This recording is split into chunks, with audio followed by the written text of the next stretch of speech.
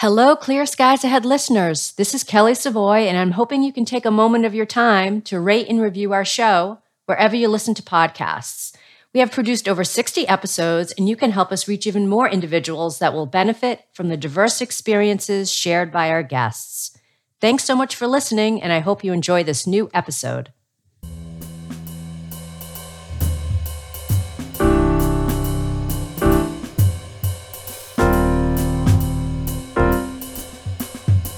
Welcome to the American Meteorological Society's podcast series, Clear Skies Ahead, Conversations about Careers in Meteorology and Beyond.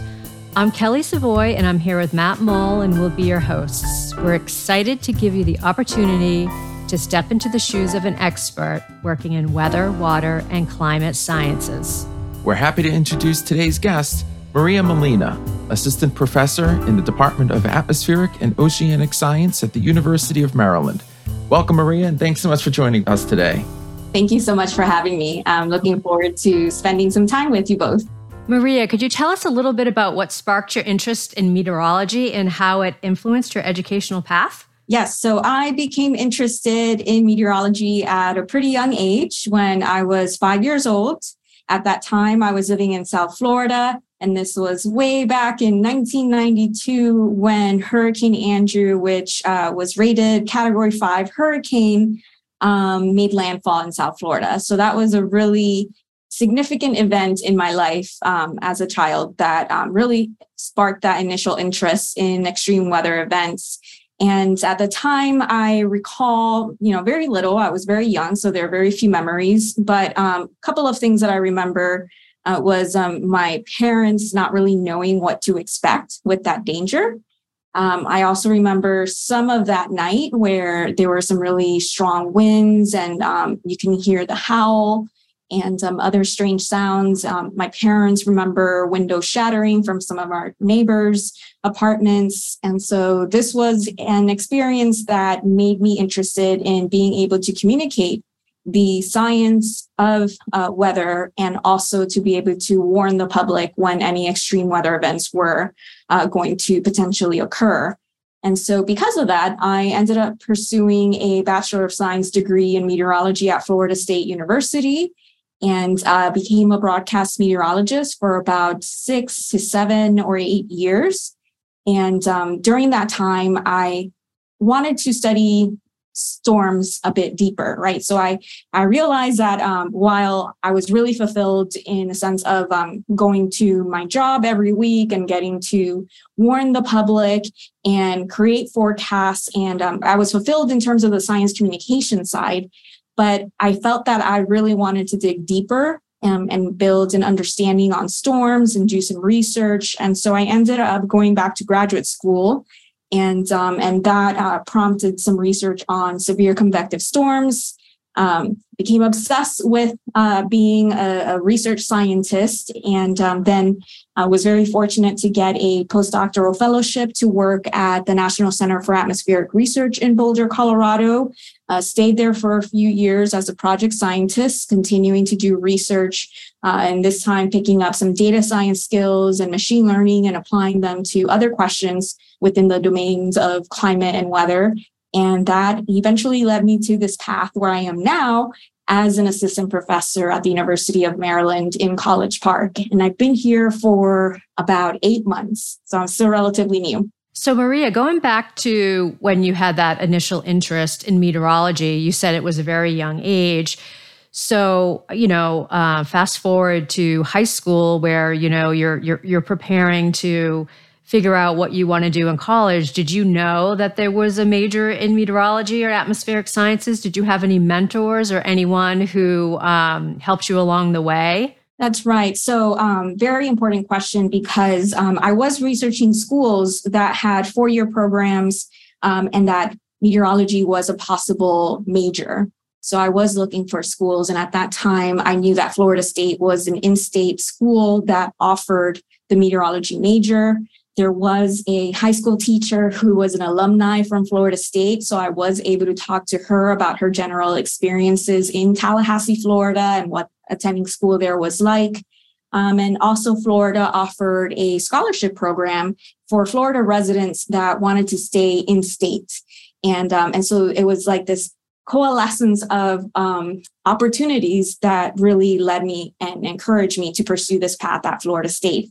And to be 100% transparent as well, I actually did have moments where I wondered if I might pursue a different major. And that was initially. So when I started at Florida State University, I was quite interested in chemistry, and I wasn't sure if I wanted to be a chemist instead. And so that was something that was kind of lingering there in the back of my mind. Fortunately, meteorology and the atmospheric sciences has a lot of chemistry as well.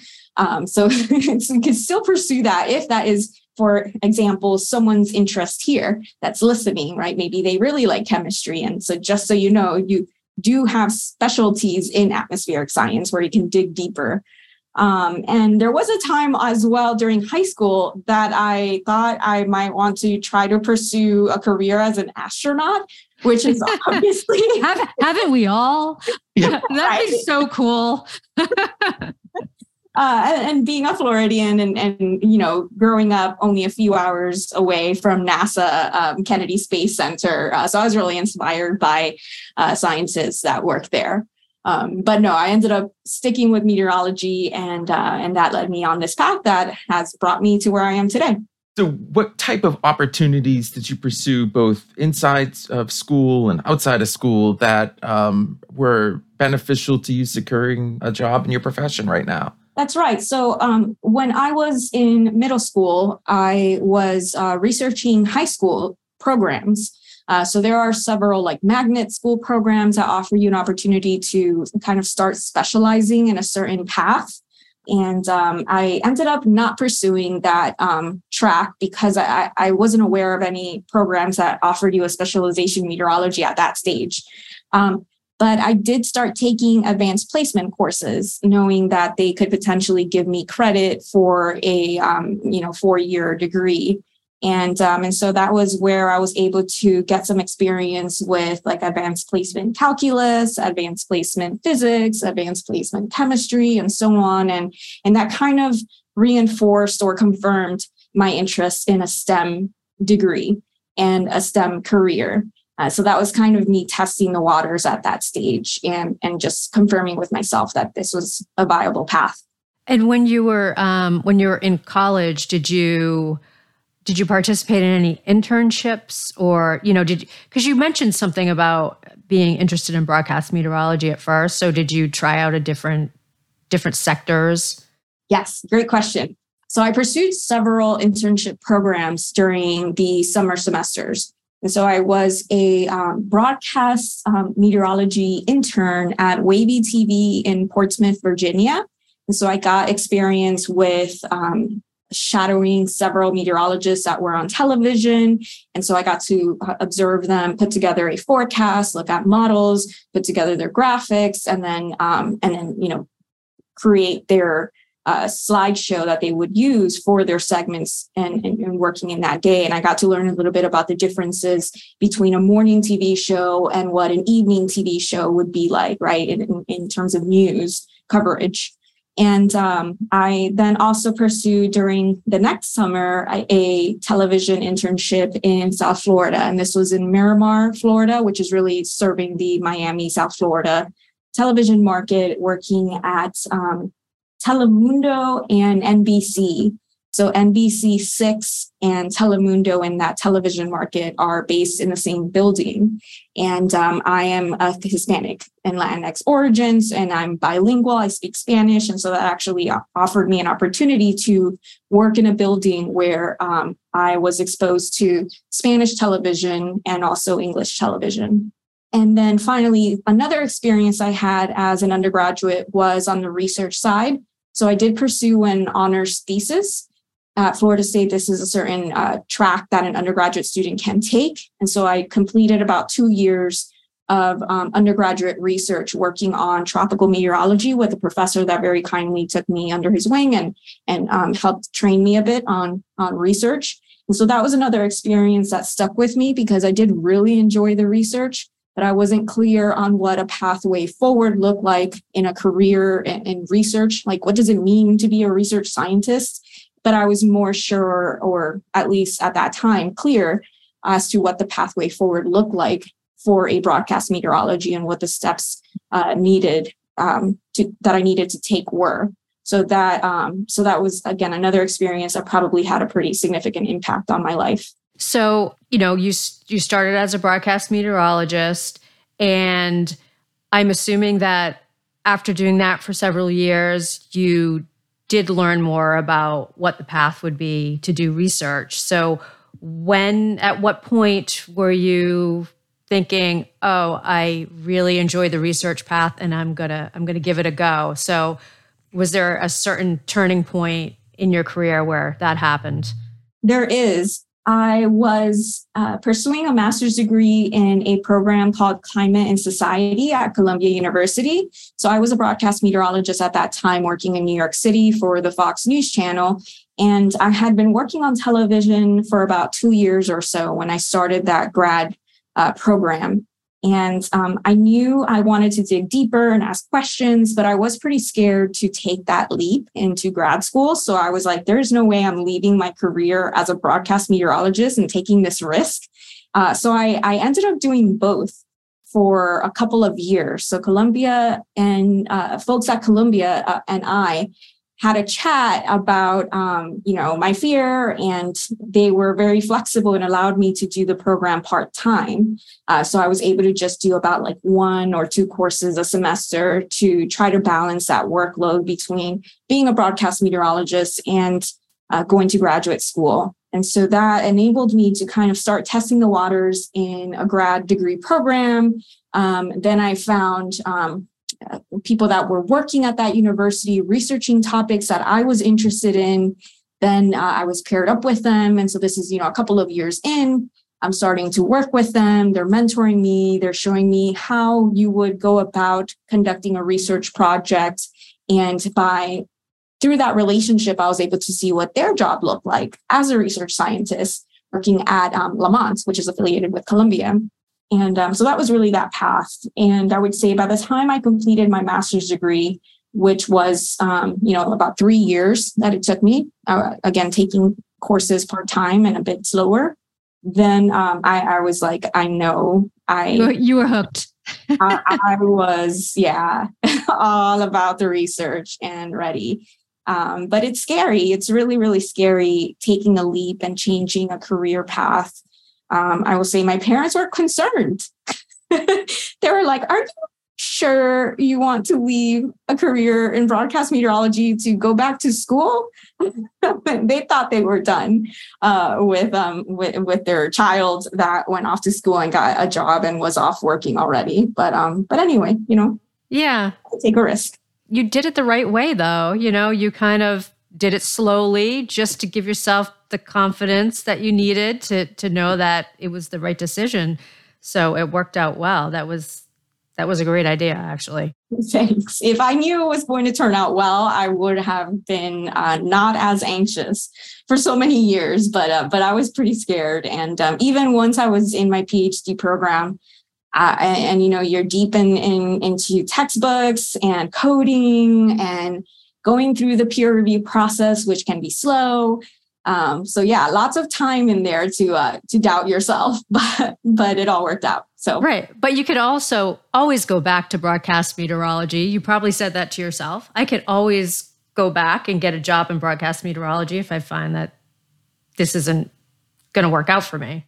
I will just say I give a lot of props to my fellow broadcast meteorologists because it is so hard to get a good, a job that you're happy in and in a city that you want to live in. And so I will say, I loved New York City. So leaving that, it was quite scary. And so I don't know if I thought that maybe I could always go back to a job in broadcast meteorology, just knowing how competitive it is. And I think that's probably what made me anxious because I was like, I don't know if I can just that easily jump back in. But anyway, that's just how it goes. So could you walk us through what's a typical day like on the job as an assistant professor in the Department of Atmospheric and Oceanic Science at University of Maryland? Yes. So I am in my first year. And as a first year faculty, I've been very fortunate that they have allowed me to kind of slowly warm up to the position, meaning that I am not teaching at this moment. So I don't have to carve time out of my day to generate lesson plans or to go to class or office hours. So that is a component of my job that is pretty significant, and I can't really share at this time because I'm not there yet. But at this time, I do have a research group. So we have 2 PhD students working in my group and a few undergraduate students. So my job entails having chats with them, mentoring them, guiding a research project. So putting together a couple of questions that they are interested in and talking about what the necessary steps are to try to answer that question, right? So like, what are the statistical or mathematical methods that we're going to need to ask this question? What are the data sets that we need to use? What would be an appropriate sample size to actually answer that question robustly? And so that is, to me, that is like the most fun part of my job. And I've only been here for about 8 months, but my students are just so bright and so they're just go-getters. And so I have already, just in this short time, already seen them grow and develop their skills and come quite a long way. So I'm excited to see where they end up and in their careers as we move forward in the next few years. But otherwise, other components of my job entails writing proposals to try to get research funding, and also conducting my own independent led research, which entails doing a lot of coding, writing, looking up data sets, and it's a pretty iterative process, right? So initially, I thought one would create a figure for a paper, and that was it. Like, that's the figure. So I used to spend all this time creating a figure, and then I quickly learned that actually, just like writing is an iterative process where you have to edit quite a bit, so are figures, so are results. So everything is just, again, iterative and just a draft. And so I've learned to become comfortable with the very big contrast between a career in broadcast meteorology, where things are on a short deadline. When it's done, right? That was your segment for the 6 p.m. newscast, and there's no more segments for that 6 p.m. newscast until the next day. Whereas in research, again, everything's a draft, everything gets edited, and it's really until the paper is out there and like the final copy and the final version that it's out. And even then, you can still submit edits and updates. So again, it's just very different careers, very different timelines. So you mentioned, I was going to ask you what you like most about your job. It sounds like you like mentoring students and helping them along with their research. So I'll ask you the opposite. What have you found to be the most challenging at your position? I would say the most challenging sometimes can be the long deadlines. Right. And so, for example, if I am working on a project, when you're starting off a project, you're so excited, you're putting these new questions, everything's new, right? And it could be like a year or two before that project is like done. And even when it's done, then you still have new questions that emerged as a result of this project. So it's like never really being done. But then that part is also kind of exciting, right? Because it just shows that you're creating knowledge. And as a result, you're asking new questions that followed on and built on that past work. So I want to ask a little bit more about the research that you're doing at the University of Maryland. I know it focuses on data science for climate extremes. Can you talk a little bit about that research and what are some of the findings that you've been uncovering?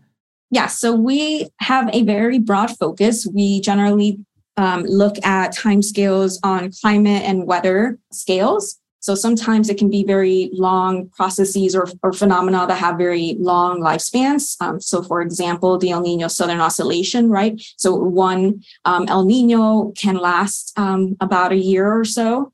And then weather extremes. So one of my students is working on tropical cyclones. So again, a very broad domain, but really focusing on the idea that we can use data science tools that are being developed in industry. So like, for example, machine learning neural networks, they've come quite a long way in just the past decade, and so have computational resources that have really empowered us to ask questions in new ways and use new tools that are exciting and take in lots of big data. And so that's really where we work and specialize in. And so, for example, some of the projects that we have ongoing include work being done by a PhD student in my group named Jairon Steven Perez Garcia. So he is from Colombia, and he is working on subseasonal prediction of North American weather regimes using a convolutional neural network. And so what he's doing is he's taking different components of the Earth system, so the atmosphere, ocean, land.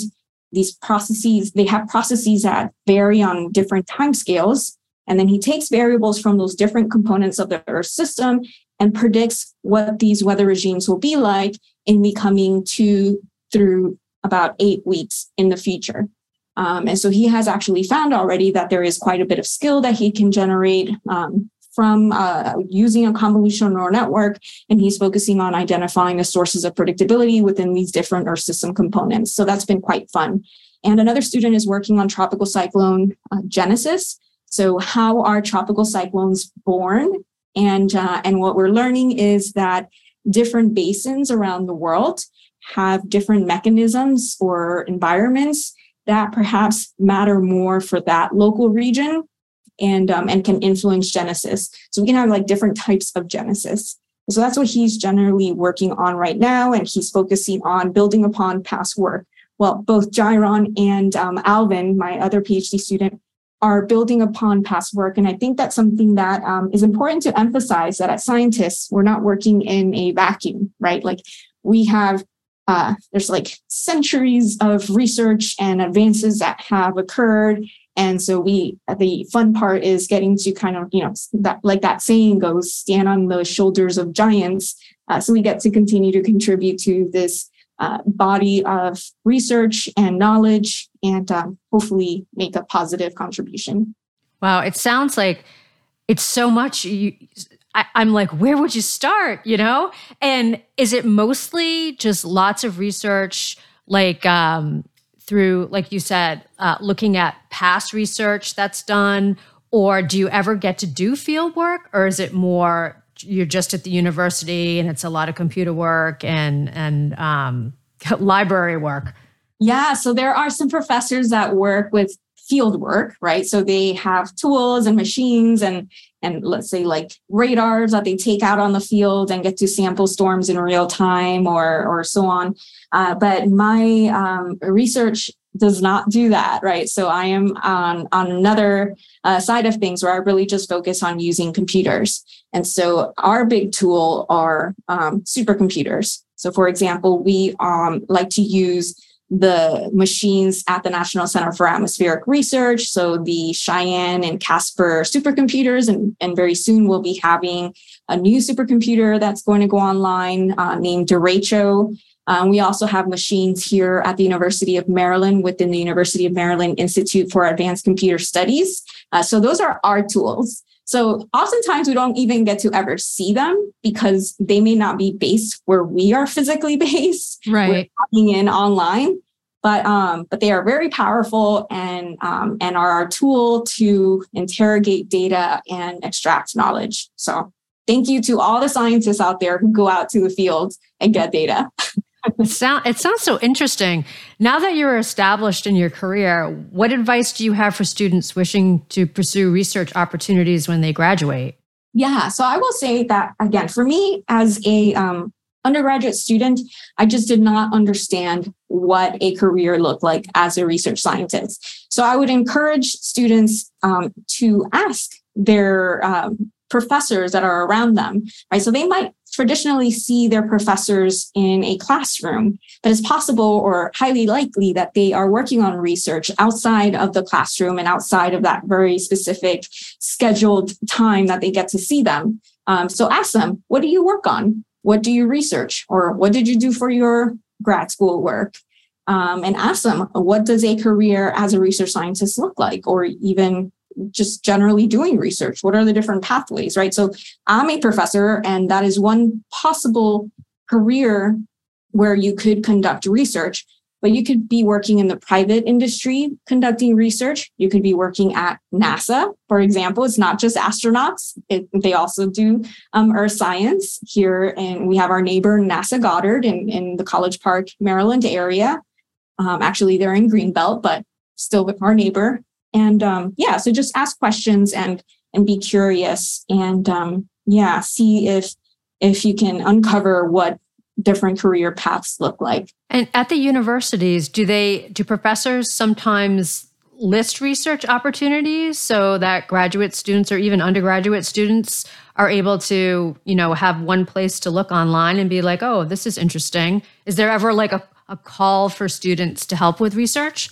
I wish that there was a more like standardized way where there is like one website that everyone can go on to see all of the opportunities, but I don't believe we have that. And if we do, I would greatly appreciate it if someone could let me know. My understanding is, being connected on like the AMS community, being connected on social media platforms, being connected or on listservs throughout your university. So oftentimes, these are the ways that we disseminate opportunities. And these could include different pathways. Like, for example, NOAA has the Hollings program. The National Weather Service has numerous offices around where you can ask if they would accept summer interns. So we actually have a graduate student here that will be volunteering with the National Weather Service this upcoming summer. And these are ways, again, to get some experience as a researcher during your undergraduate years. And there's other really big programs at various universities that are also very popular, like the Research Experiences for Undergraduates, so REUs. So I would encourage, again, students to try to use the internet to uncover these sources, but it would be really great if we could have like one place where we all go and find these postings. That would be perfect. So you've worked as a bilingual meteorologist for a number of years. Could you tell us a little bit about some of the best ways that you would communicate weather and climate to varied audiences? Yes. So I am a bilingual where actually because my mom forced me to speak Spanish growing up and even into high school. So I would go to school, speak English, go home, only Spanish. My mom would not reply to me if I did not speak Spanish. So that was a way to keep both languages alive for me. But I would say as far as on a professional level, yeah, it was a bit challenging to kind of figure out what are the words or ways that I will describe this weather phenomena or this forecast in Spanish. Oftentimes I would go on YouTube or I would watch the Spanish news to kind of get examples as far as like how folks disseminate this information. But one of the big challenges that we are becoming more and more aware of, thanks to research by social scientists and other meteorologists and so on that are actually focusing on this sector of research, is that there are often not there's no like perfect translation at times for certain weather phenomena or certain climate information. Unfortunately, we do have many different dialects in Spanish. Right. So it's trying to find the word that is most common or that is more standard. And unfortunately, that does take away some of the uniqueness. Perhaps, let's say I am Nicaraguan and we have our own words that we use that may not be understood by other locations or other places. But it's important to try to communicate and all be on the same page when it comes to extreme weather. Right. So it's a bit of a challenge and just takes a lot of practice, like everything. And one thing that I did when I started out was I kind of built a library, a list of terms that are commonly used, right? Like, how am I going to describe light rain, right? Like, how do I describe a shower, right? This is a chubasco in Spanish, right? So kind of having those, that list and those common words that you would refer to available somewhere just to be able to kind of keep track of them and I don't know, just bring them, they're likely somewhere in your brain but try to like bring them forward and easier to access on a short notice. Yeah, that definitely sounds like a challenge. We recently translated our certified broadcast meteorologist exam into Spanish, and we did run into that a few times. We had a lot of volunteers, and like you said, there's lots of different dialects and there's lots of different terms, and it was a bit challenging, but we did what you did, and we just tried to find the terms that would be the most obvious to the most people. So I hear where you're coming from there. So for professional development opportunities, what do you pursue now to keep current in the field? Great question. For professional development opportunities, I make sure to keep an eye out for workshops. So often the National Center for Atmospheric Research has these like summer tutorials or workshops where there are learning opportunities. And those are great to sign up for to try to keep up or be current with skills, or even running certain numerical models that are commonly used for research. Maybe I want to try to use one of them for my research projects. And so I like to sign up and attend those tutorials and learn directly from the experts that maintain those specific models. Also at the AMS annual meetings, there are tutorials, and those are extremely useful. And we have experts from around the world all together in one place and offering these training opportunities. So I would also encourage students to keep up to date in that way. And I guess not just students, but it can be anyone in the field really that wants to update their skill set. And something that's really exciting now is that a lot of us are using Python language, right? Or Python software. So what's great about this is that it's open source, and you can go online and freely access a lot of software, a lot of tutorials, a lot of example notebooks that you could potentially run on your own machines or your own laptops. So that is something else that I encourage folks to do, right? And perhaps the examples available online are not with data that you would use yourself, but it is a starting point to understand the concepts and see how that particular technique or method would be applied with code and getting to run it and troubleshoot and stuff like that. So I will say that is another big source of information. Well, we're so grateful for everything you've told us about your career. However, before you go, we always like to ask our guests one last fun question at the end of our show. So what is your favorite hobby? My favorite hobby is skiing. Ooh. So I did not know how to ski. I grew up in South Florida, and there are no mountains there, as far as I'm aware. So, and so when I moved to Colorado for my postdoctoral fellowship, I was like, wow, these are real mountains. Like the Colorado Rockies are amazing. And ended up doing like a little mini ski school and learned how to ski. And I would say I'm not a good skier at all. I mean, I can manage, and I managed to make it up to a black hill, which is like a challenging one. Well, you must be pretty good, because those black diamonds are tough. It depends who you ask, right? If you ask a professional skier, they would be criticizing my technique all day. But it's so fun, right? To be able to do something to disconnect, to not think about our jobs, not think about anything in the world except trying to stay alive on this mountain, going down the hill. It is quite fun. And just being outdoors and the entire like culture and just being in the mountains, it's really fun. So that is my favorite hobby.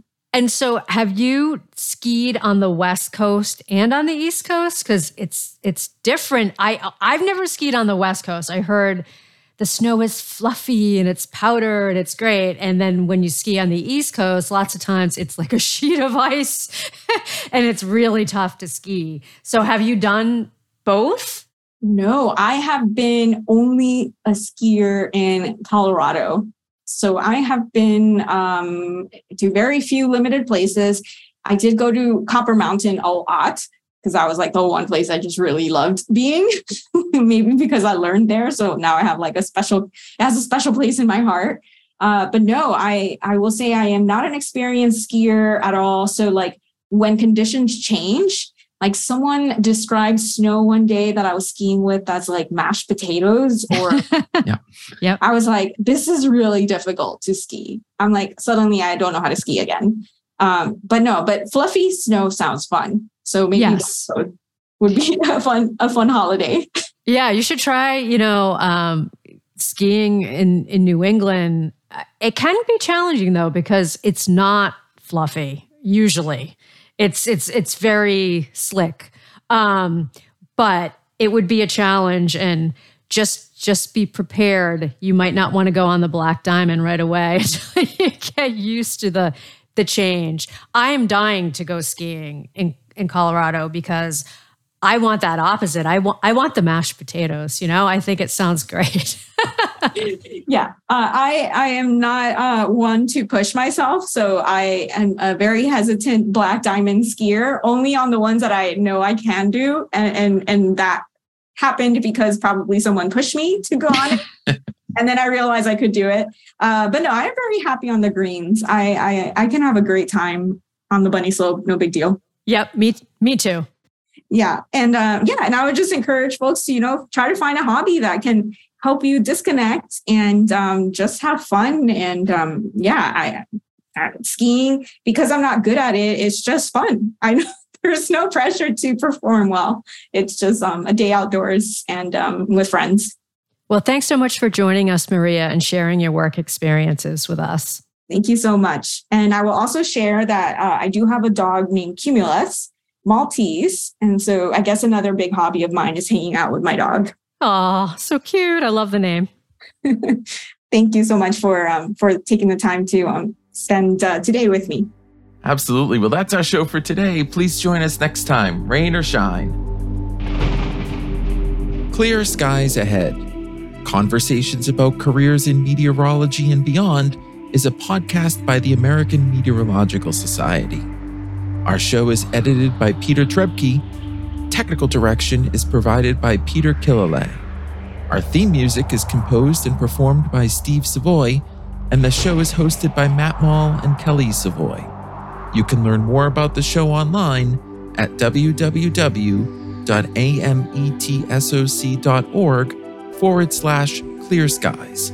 And you can contact us at skypodcast@ametsoc.org if you have any feedback or would like to become a future guest.